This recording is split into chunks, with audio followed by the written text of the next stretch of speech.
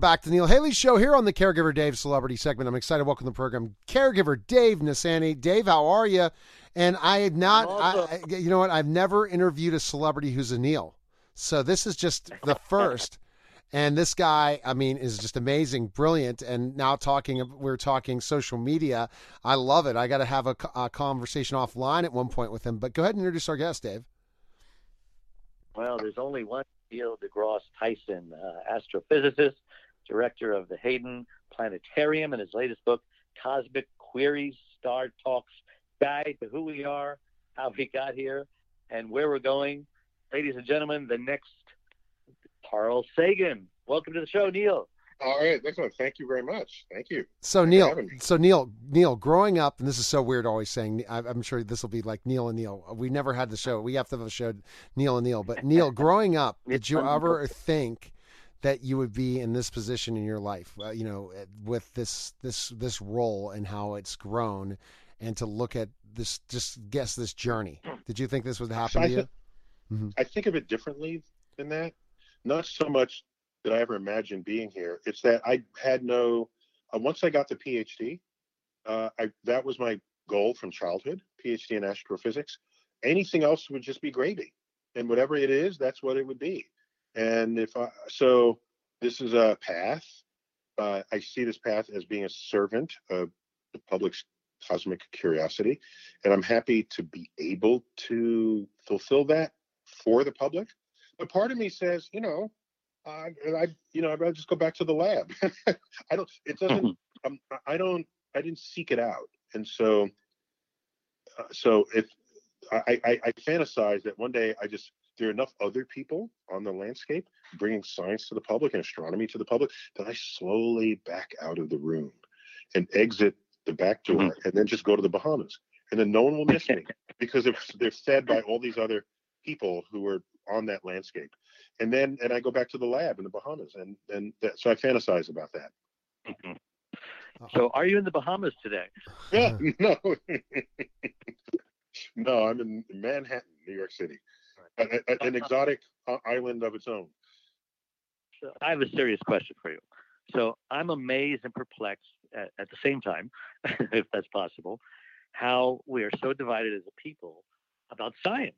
How one group believes and embraces, when it comes to, let's say, vaccinations and all of that, and yet rejected when it comes to, let's say, when life begins in the womb. How do we resolve that, Well, so there's certain objectively establishable scientific truths.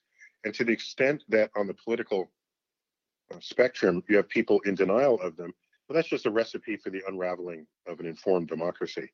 So we need somewhere in the educational system, people need to learn that the whole point of science is not to make your life miserable or to undo your belief systems, is to establish what is objectively true.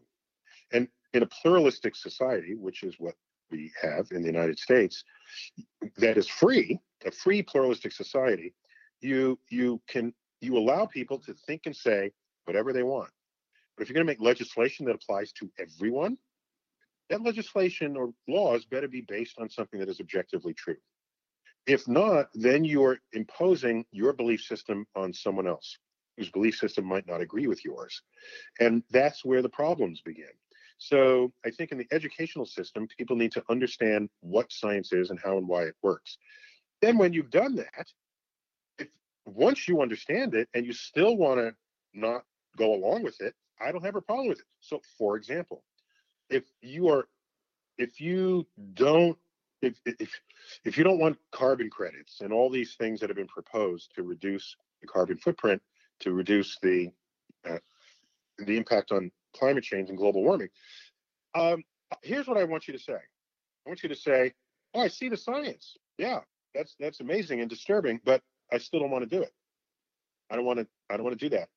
I want to." Then that's at least honest. Rather than say, your science is bad and my thinking is correct, right? So there's room for people to just simply disagree, but there's no room to disagree on objectively established scientific truths. So that's a problem. It's a problem. And the United States will lose its luster. It already has begun losing its luster in the world for how dysfunctional we are because of the tribalism that has gurgled up and has not seemed to go away. All right, so Dave, So true. And that's so true too, and then that's when you talk science. But why did you write the book? And I love again what you're talking about with 10 truths that we have to discover and we have to look at. So, what made you want to write the book? Yeah, so the book emanates from a highly successful format of Star Talk, the podcast that I host. Star Talk is a tapestry of science, humor, and pop culture. And each episode is a blend of those three. The pop culture is crucial because you walk in the door with a scaffold of pop culture. I don't have to prep you for your pop culture. That's the whole definition of pop culture, where we have a common vocabulary when discussing. We all know who Tom Brady is, who, Right. There are things we don't need to prep you on. So you walk in with that. And I was going to give more examples, Beyonce, Tom Brady, the Pope, Joe Biden. We all know this. Okay. So from that, I then say, how can I attach science to that scaffold so that you will then embrace the science because it's relevant to things you care about? That's what we do on Star Talk. And what we found was one of the formats is people write in with their own questions, and we call that Cosmic Queries. Right. And people love it because they then become a participant on the frontier of inquiry. Rather than simply listening to what I think they should hear, they ask what they want to hear. And occasionally they ask really deep questions. I said, I can't answer this in a short podcast. So I started collecting them together. And it was like, this has got to become a book, especially since it hasn't really been done before. A book that addresses the deepest questions humans have ever posed to civilization. Why am I here? How did it all begin? How will it all end? Is there life in the universe? How did the universe get to be this way? What is the universe made of? Oh my gosh. We've been asking these questions for millennia. And now some of them we have really good answers. Others, the answers are a little ratty. Still working on them. Okay. Still baking in the oven. And others, maybe the question isn't even the right question. So this book is a celebration of curiosity and wonder and how that has manifested in what we have decoded about the operations of nature. Questions, nothing but questions. Can God and science coexist, Neil? Okay, so you're asking me that question in the English language in the West. So you presumably mean the God of the Judeo-Christian Bible. And, how about a creator? Okay, so that would be a God without a religion. Then there would be a deist. I think it's deist is what they call it, where there's a prime mover, and then everything unfolds on its own. The founding fathers were, if they were anything religious, you would call them deists. Definitely not Christians. So the assertion that we're a Christian nation is just false. If they want to assert that based on the writings and conduct of founding fathers, it's an objectively false statement. So I don't have a problem if you want to say there is a God that made the universe exactly as we have discovered it, and the God is responsible for all the laws of physics. And if you conduct science, you are studying the glory of God. I don't have any problem with that. Mm-hmm. Okay. Now, however, if you now say God is listening to you, and in the Bible, which gives me my understanding of God, the universe was created in 6 days, and that the earth was created before the sun, this is untenable. It is inconsistent with everything we know about the natural world. So you can continue to believe it, but you should stay out of science classrooms and try not to become head of NASA. And because in this country we have free expression of religion, no one is going to prevent you from thinking that. The problem comes about is because you think that, you want to require other people to think exactly the way you do by threat of law. And that's no longer a free country. That's a different kind of country. So these questions really are going to make us think when we read this book, it sounds like to me. Oh, yeah. It's a question. Thank you for bringing that up. These are not questions that you can look up in a wiki page, right? These are questions that touch on philosophy and in part some spirituality there, perhaps. Oh, by the way, if you want God to be the prime mover, I would say we don't know what was around before the universe, and you can say God, but you have to be careful when you say that. You just have to be careful. So, for example, in the Old Testament, there's a conversation God has. Was it with Abraham or with Job? Forgive me for not remembering which. Job. What's that? Job.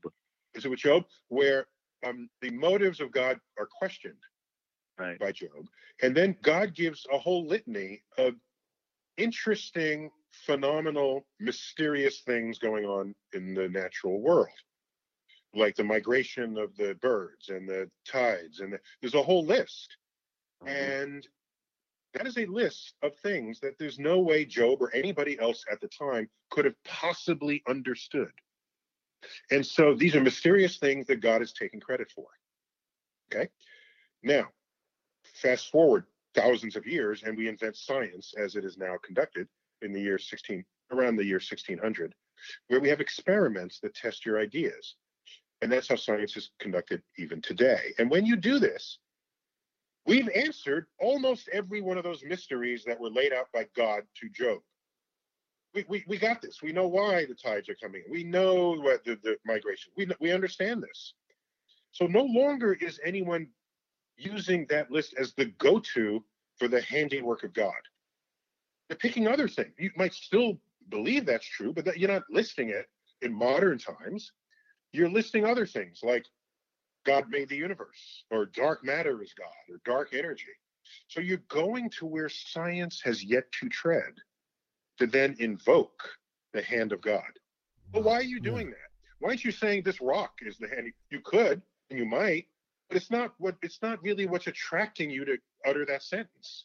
You are going to the pockets of ignorance that remain within the scientific community. And all I'm saying is that if that's where you're going to put your God, be ready for some time in the future where science figures that out. And if that's the case, then God for you is an ever receding pocket of scientific ignorance. All right. So now this has been very interesting. I wish we could talk for longer, and I can't wait to hear about this whole Twitter thing. That's just making me really excited. But the universe of audio chats is what I'm into. But Neil, okay. As I'm Clubhouse addicted. But the point I want to finish up with is Dave has a interesting question for you, Neil, that involves caregiving. And then we're going to go and talk about where we can purchase the book. Go ahead, Dave, quickly, because we only have a couple minutes. Let's do it. Okay, thanks. Right. I'm a caregiver. My wife had a stroke. She lost her speech, became paralyzed one side. We grieved for a couple of years. We came to accept it, and now we go around helping caregivers. 30% of them die. And my question to you, because I've discovered that everyone is either going to become a caregiver or need a caregiver. And I don't know where science fits into that, but has caregiving touched your life? Yes, indeed. In many ways, I mean, like you said, it's inevitable for everyone. As a child, my mother went to school after she was empty nest. She raised us as a housewife and then went back to school, and she became a gerontologist. And so her thoughts and concerns all focused on old people and the needs of the elderly. So from very early in my life, I had this sort of elderly baptism for what their needs are and what problems they face. And from being physically crippled to dementia to Alzheimer's, which wasn't fully labeled up that far back. But and so we would care for them and bring them food and give them companionship and bring them music and invite them to holiday celebrations. And so so it's not as intense as what you just described with your wife, but they were there. And eventually our grandmother moved in with us, so I saw her needs. And So yeah, I think about this all the time, and people are living longer right now, like decades longer. So that's good and bad, if I can say it that way. It's good because there's a little more life you get to experience, but what it means is more people will be taking care of their grandparents, because there was a day when they would just die of a stroke or of a heart attack. And so you didn't have this sustained care and feeding that would go on for upwards of a decade. So it's interesting. I don't know if that we fully addressed the societal response to that and the needs that changeover in society has wrought upon us. So yeah, I mean, ideally, we live in a future where all these ailments are just cured, right? And you can live a healthy, vibrant life until the day you die. Then gone are nursing homes, gone are, and I have this fantasy where it's very sci-fi, where, okay, ALS takes away your body and not your mind, and Alzheimer takes away your mind but not your body. That one day we have a brain-body transplant. We get the good mind out of the ALS patient and transplant it into the good body of the Alzheimer's patient, and you at least get a whole human being out of that. And so, but Sign me up. I think the real answer there is you want to find a cure for both, so then you don't need the brain transplant. So yeah, this is a very real problem, and I think caregivers are not valued in society as much as they should be. There tend to be some overworked, underpaid people, particularly if you use them through agencies. And so I don't have a good answer. And in the Western culture, unlike Western European culture, unlike sort of Hispanic, sort of Mediterranean cultures, you take your elderly and you put them in a nursing home, right? Rather than have them live with you. It's a different approach to what it is to get old, a cultural approach. So yeah, I think about this often. And what does science have to say about it? I think we just, let's fix these ailments. Right. And then you're alive until the day you die. And then we get to celebrate your life. And then your life doesn't become this weight that is wrapped around others, just waiting for the person, wait as in WEIGHT, just waiting for the person to die, right? So what is that? We've made some progress with hospice, right? In hospice, we said, no, I can keep you alive for 10 years, but what kind of life is that? Go home. Okay, die in your own bed. And then you die a month later. Okay, that's progress, I think. But even greater progress is we cure you, so you don't have to go home to die.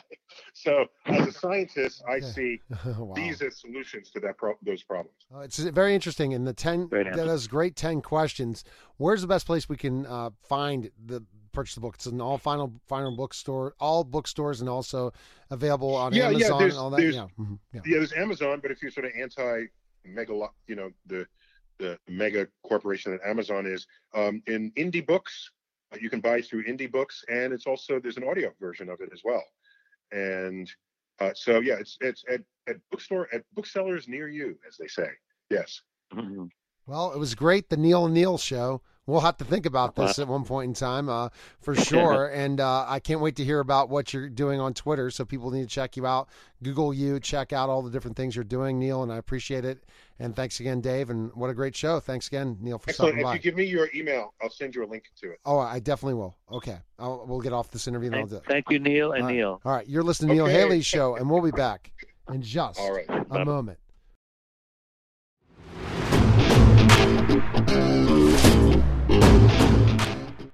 Celebrity Slots. Free spin. Free to play mobile social slot games in the likeness of your favorite celebrities. Making money. Spin to win celebrity experiences through sweepstakes. Free to download, free to play. Yeah, baby. What are you waiting for? Win meet and greets, celebrity merchandise, gift cards, and more. Download Celebrity Slots today.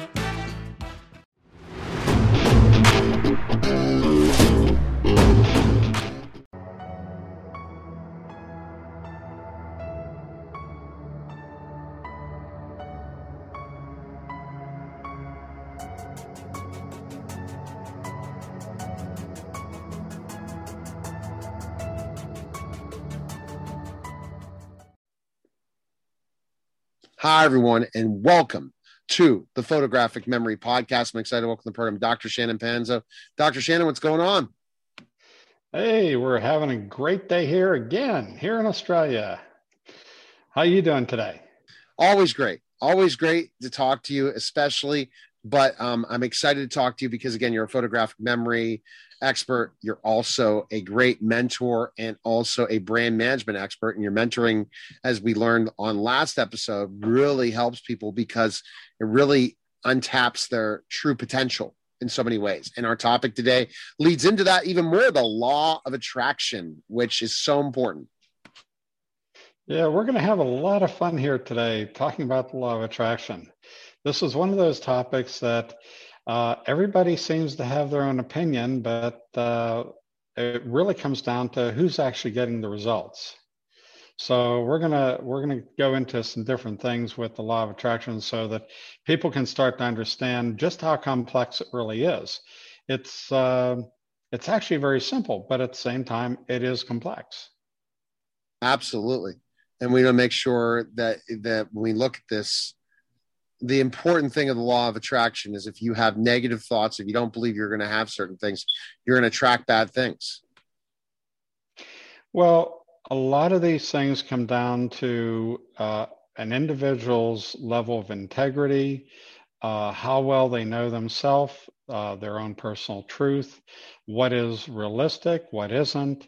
There's many different things that are coming into the picture as to what it actually takes to make the difference with the law of attraction.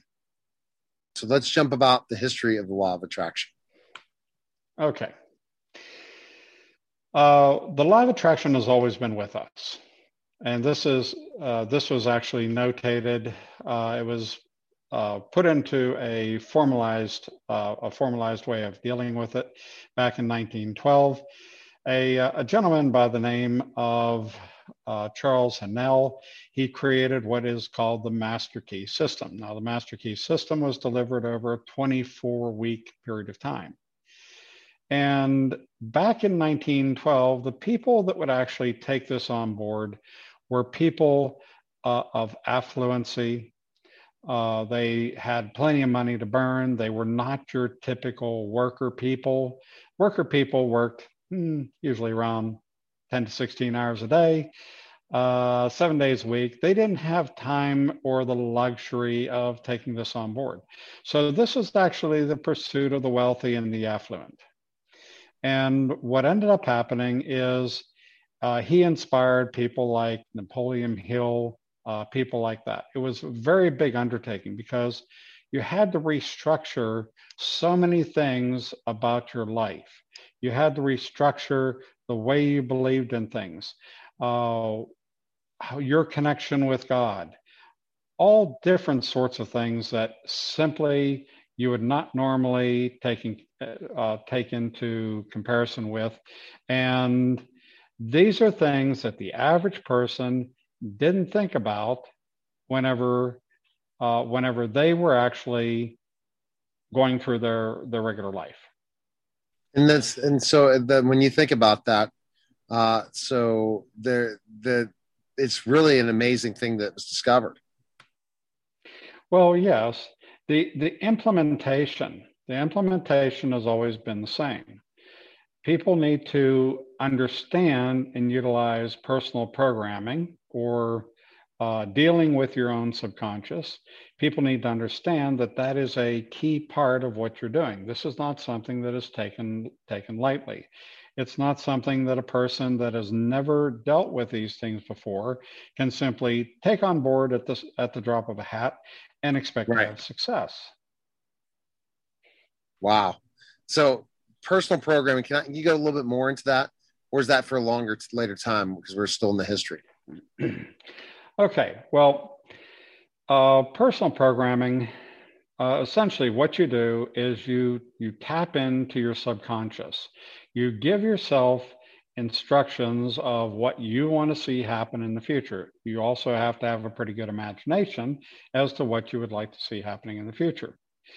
I'm going to give you an example of a person that I came in contact with, which really did have something to add to all this.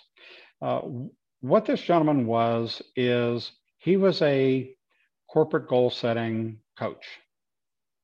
He made a lot of money teaching corporate goal setting. I asked him, well, gee, he told me he got out of the business. I said, well, why did you do that? It's so lucrative.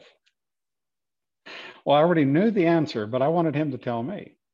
He said, well, corporate goal setting doesn't work. Really? Tell me more. He goes about telling me how he would go into the board, and the board would give him a list of instructions that they wanted their people to follow. The people would program these things in order to elevate the company. Unfortunately, these things were not of interest of the workers. These were only of interest of the board members and maybe a few workers along the way. So really, when it came down to putting these things into their programming, what would happen is these things would fail. They were not part of the person's design. It was meaningless to the person. So whenever corporate goal setting was established, hey, it sounds like a great idea, as long as everybody's buying in with you. And the workers, that's not their job. Their job is to work. Right.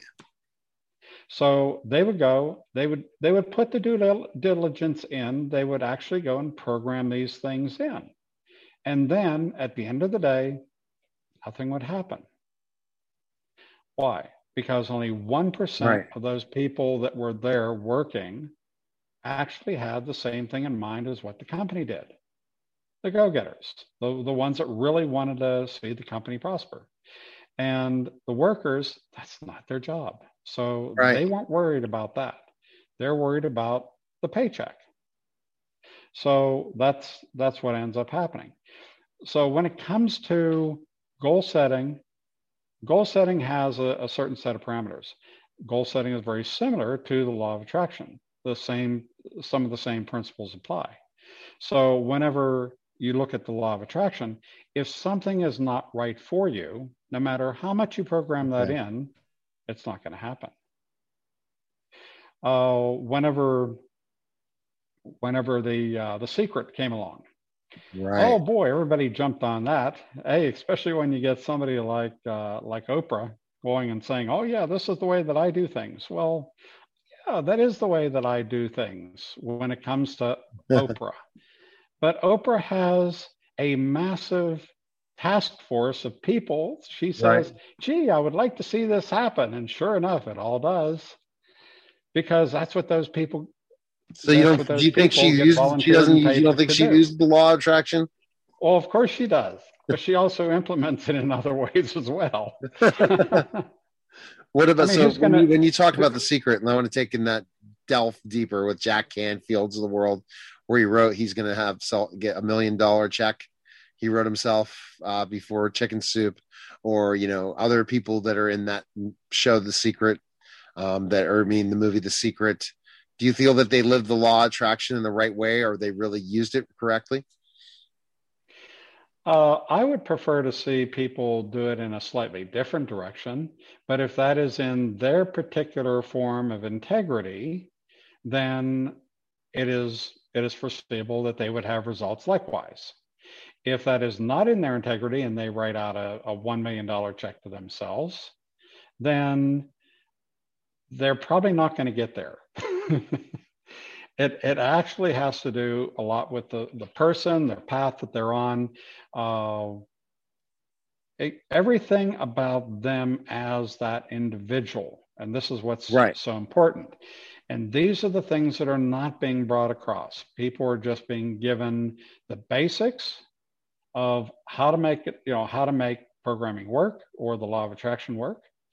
And then they're left out there to do their own thing. Now you can go and you can read the Master Key System, which is a book you can purchase. It's typically over 100 pages, and it is extremely complex. And you start to read into this thing and you go, oh my God, what is going on here? What am I supposed to be doing?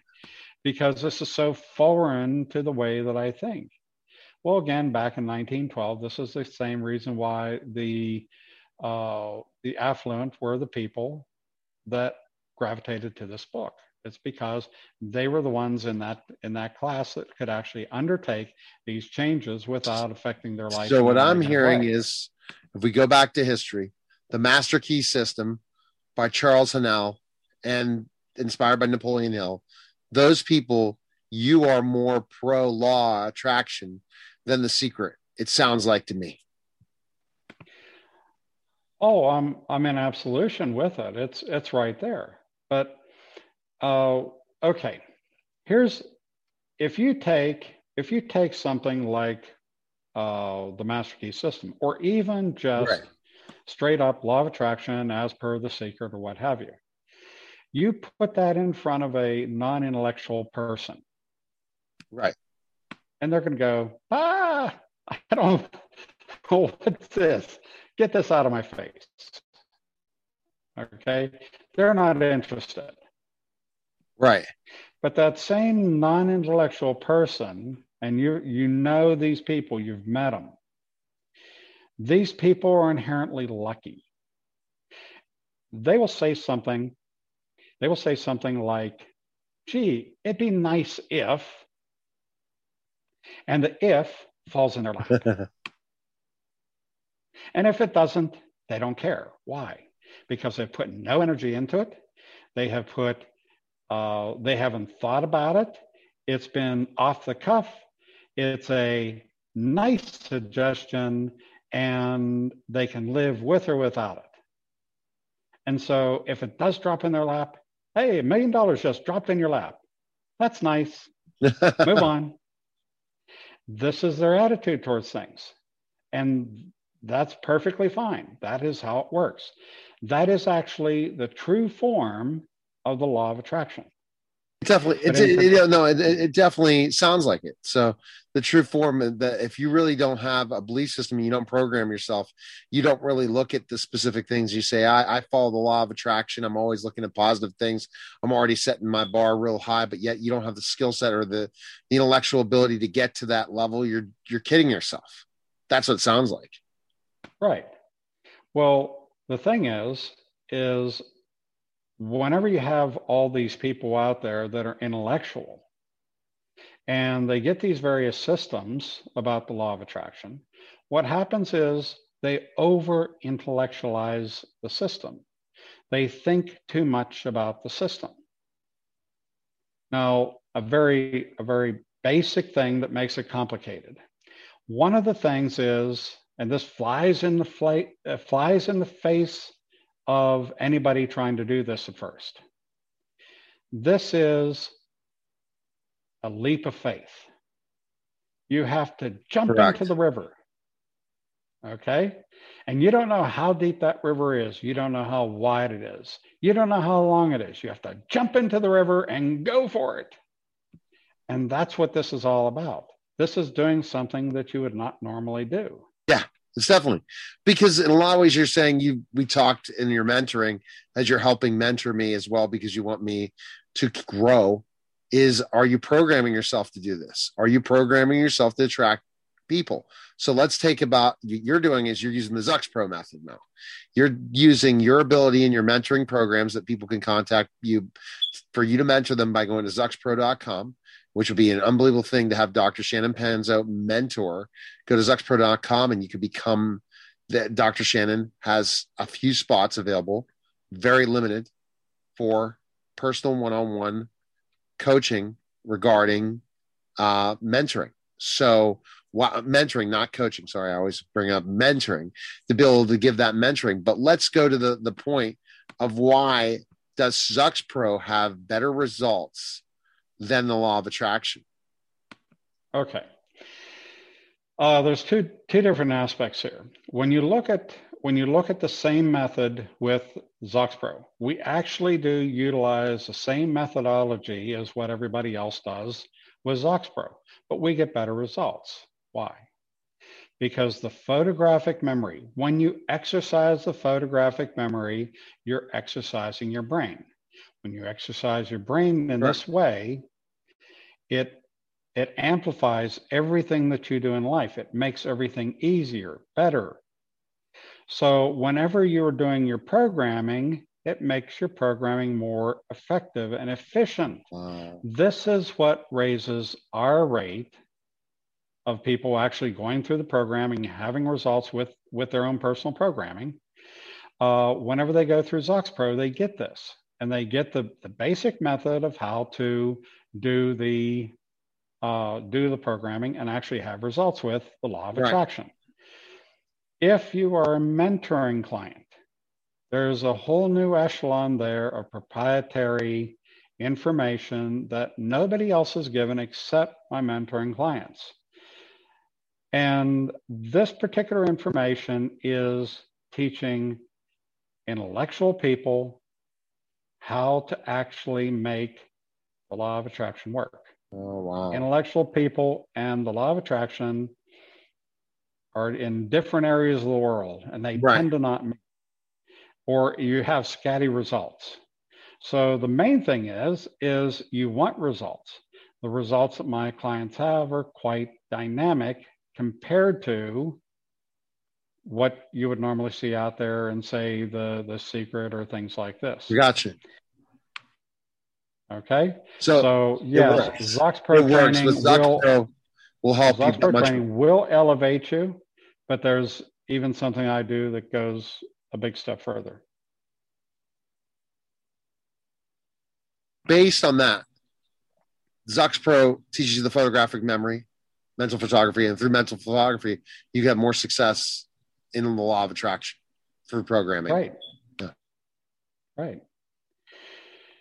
So that's that's what I do. I've taught people how to use the law of attraction way before The Secret ever came along.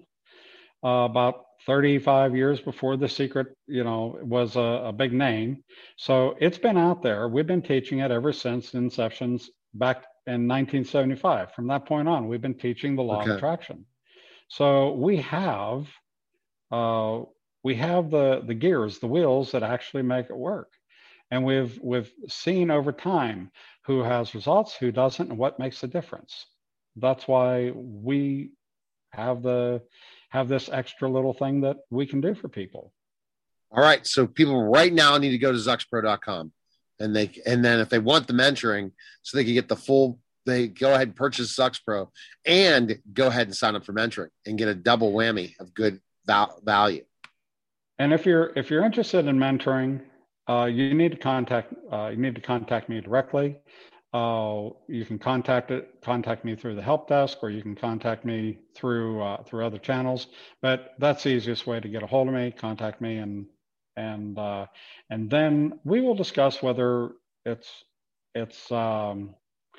you'll be applying for it. Let's put it that way. You have the right people in the right situation to do that. So I appreciate again, Dr. Shannon. We're going to check you out again at ZoxPro.com. You follow you on all different social media channels, and I'll look forward to our next episode for sure. Great. And thanks for having me again. I loved it. It was so knowledgeable, and I'm definitely going to take some of those ideas and go with me on my way to start programming myself to reach all of my highest potential and all those things. So I appreciate it. Have a nice day. You too. That was the Photographic Memory Podcast. Take care, guys. Please listen to the Forletta Podcast. Larry Forletta, a retired DEA agent turned private investigator, will bring you true life stories on the war on drugs with some of the most infamous international drug traffickers of all time. To name a few: Pablo Escobar, Manuel Noriega, Joaquin Guzman, aka El Chapo, and other related real-life crime stories such as Waco. For more information, please visit his website at www.fcisllc.com.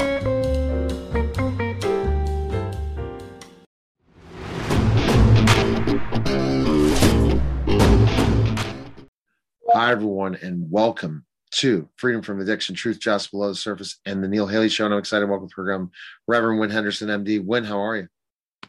I'm doing good, Neil. excited about our topic. So what is our topic today? We're going to be talking today, and the title that I'm putting on the topic is, has the CDC been cooking the books on COVID vaccines? And when I say vaccines, what I'm talking about is the mRNA shot, which is not a vaccine, but which has been called a vaccine so that the big pharma people that make it don't have to worry about being responsible for it, for its problems with side effects and or death in a legal sense. Now, as the infection has become endemic in most parts of the world and the vaccination drive is in full swing, U.S. health authorities are massaging the data and revising testing recommendations yet again, this time to hide the ineffectiveness of these mRNA shots. As reported by Off Guardian, May 18, 2021, the U.S. Center for Disease Control, the CDC, is altering its practices of data logging and testing for COVID-19 in order to make it seem that the experimental gene therapy shots are effective at preventing the alleged disease. The trick is in their reporting of what they call breakthrough infections. That is, people who are fully vaccinated against SARS-CoV-2 infection, but get the infection anyway. Essentially, COVID-19 has long been shown to those willing to pay attention to be an entirely created pandemic narrative built on two key factors. The first factor is false positive screening test. The unreliable PCR test can be manipulated into reporting a high number of false positives by altering the cycle threshold value. And secondly, inflated case count. The incredibly broad definition of a COVID case used all over the world lists anyone who receives a positive test as a COVID-19 case, even if they've never experienced any symptoms. In my history as a medical doctor, we don't say that people have a disease if they don't have any symptoms of the disease. Originally, the CDC recommended lab tests use a CT of 40 when testing for SARS-CoV-2 infection. This, despite the using that CT above 35, which was known to create a false positive rate of 97%. That means that back in the earlier days with a CT of 40, only 3% of people who tested positive really were positive. In short, by using an exaggerated CT, healthy people were deemed ill with the disease, and the fraud was further propped up by introducing the fallacy that asymptomatic carriers were responsible for a large portion of the spread. Now the CDC has suddenly lowered the CT considerably from 40 to 28 or lower in what appears to be a clear effort to hide COVID-19 breakthrough cases in those injected with this mRNA gene therapy shot. The CDC has put new policies in place which effectively created a tiered system of diagnosis, meaning from now on, unvaccinated people will find it much easier to be diagnosed with COVID-19 than vaccinated people. To understand just how significant a change this is, consider the CT refers to the number of cycles the PCR test is run at, and each cycle doubles the magnification of the viral RNA fragment that the test supposedly looked for. That means a switch from 40 to 28 reduces the magnification, that is the sensitivity of the test, by more than 4,000 times. The end result is far fewer positive test results. However, this only applies to people who are being tested for a breakthrough infection. So, as vaccinated individuals are contracting the illness, they are now less likely to register as positive cases, which makes this shot appear more protective than it actually is. Had a CT of 28 been used all along, we would have had nowhere near the number of cases currently touted, and the pandemic would have been declared over sometime in 2020. Conversely, were a CT of 40 or higher used to diagnose breakthrough cases, you can be sure the numbers would be far higher than currently reported. To boost the appearance of efficacy of the shot even further, the CDC will also no longer record mild or asymptomatic infections in vaccinated individuals as COVID cases. The only cases that now count as COVID cases are if the vaccinated cases of COVID-19 are those that as a result, that those who result in hospitalizations or death. Meanwhile, if you're unvaccinated and come down with a mild case, or if you test positive with a higher CT and have no symptoms, you still count as a COVID case. As explained by Hofgardian, the CDC has put new policies in place which effectively created a tiered system of diagnosis. Meaning, from now on, unvaccinated people will find it much easier to be diagnosed with COVID-19 than the people who get the shot. By keeping the old rules for unvaccinated people, which result in a large number of false positives and an overcount of cases, and applying the new rules for vaccinated individuals that result in significant number of false negatives and undercount of cases, you end up with statistics that conform to the propaganda of the mainstream media, which falsely suggests that COVID-19 is far more prevalent among unvaccinated people and that the vaccine works far better than it actually does. When asked why the CDC would not include asymptomatic or mildly symptomatic cases if they've been vaccinated, the CDC director, Rochelle Walensky, said, "It's because vaccinated asymptomatic or mildly symptomatic people carry very little virus." Convenient, isn't it? This reply was never given when they were counting asymptomatic, falsely positive COVID tests as cases, equating them instead to deaths to increase fear in order to drive people to get the shot. In order to be infectious, you need to have a sufficiently high viral load, and the viruses must be live in order to replicate.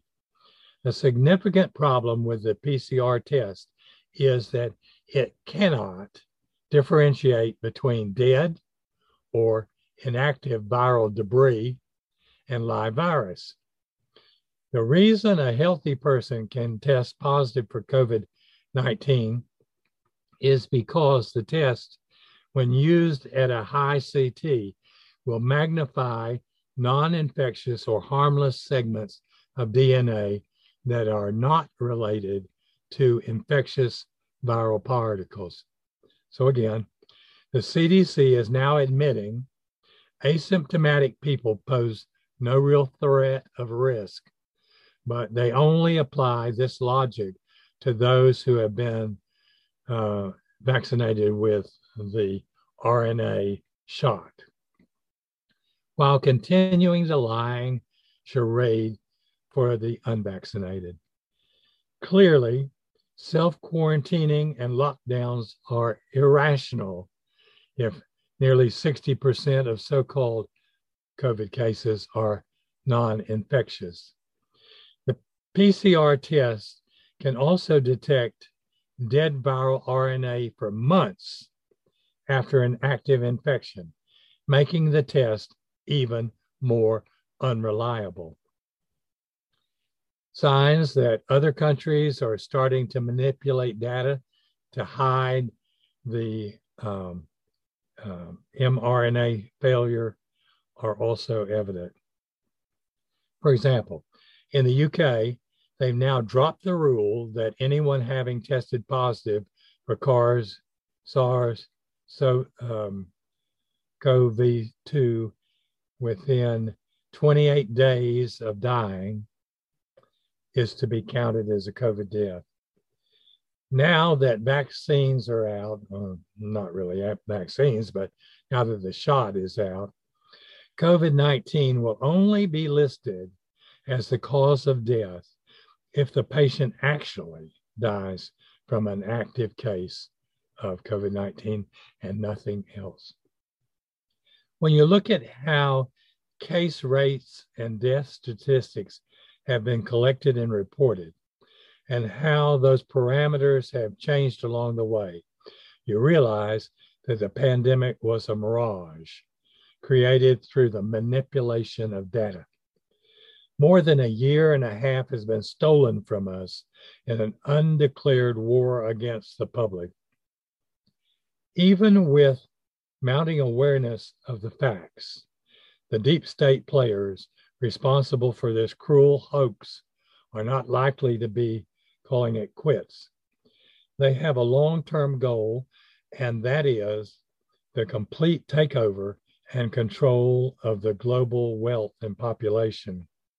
So, as we move forward, we can expect more cover-ups, more obfuscation, and more attempts to whitewash the truth and protect the guilty parties. My source for this information is Dr. Joseph Mercola and Off Guardian. And that's how ridiculous a situation we have gotten into.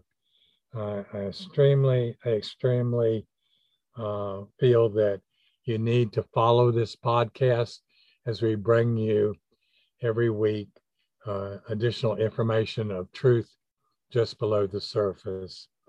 And one of the ways that you can get that is go to www.freedomfromaddiction.libsyn.com. It's a free podcast. The spelling of Libsyn is L-I-B as in boy, S-Y-N. Use no capitals, no spaces. And Neil, thanks for simulcasting. Absolutely. Information. All right, guys, that was Freedom from Addiction, Truth Out Below the Surface, and the Neil Haley Show. Take care.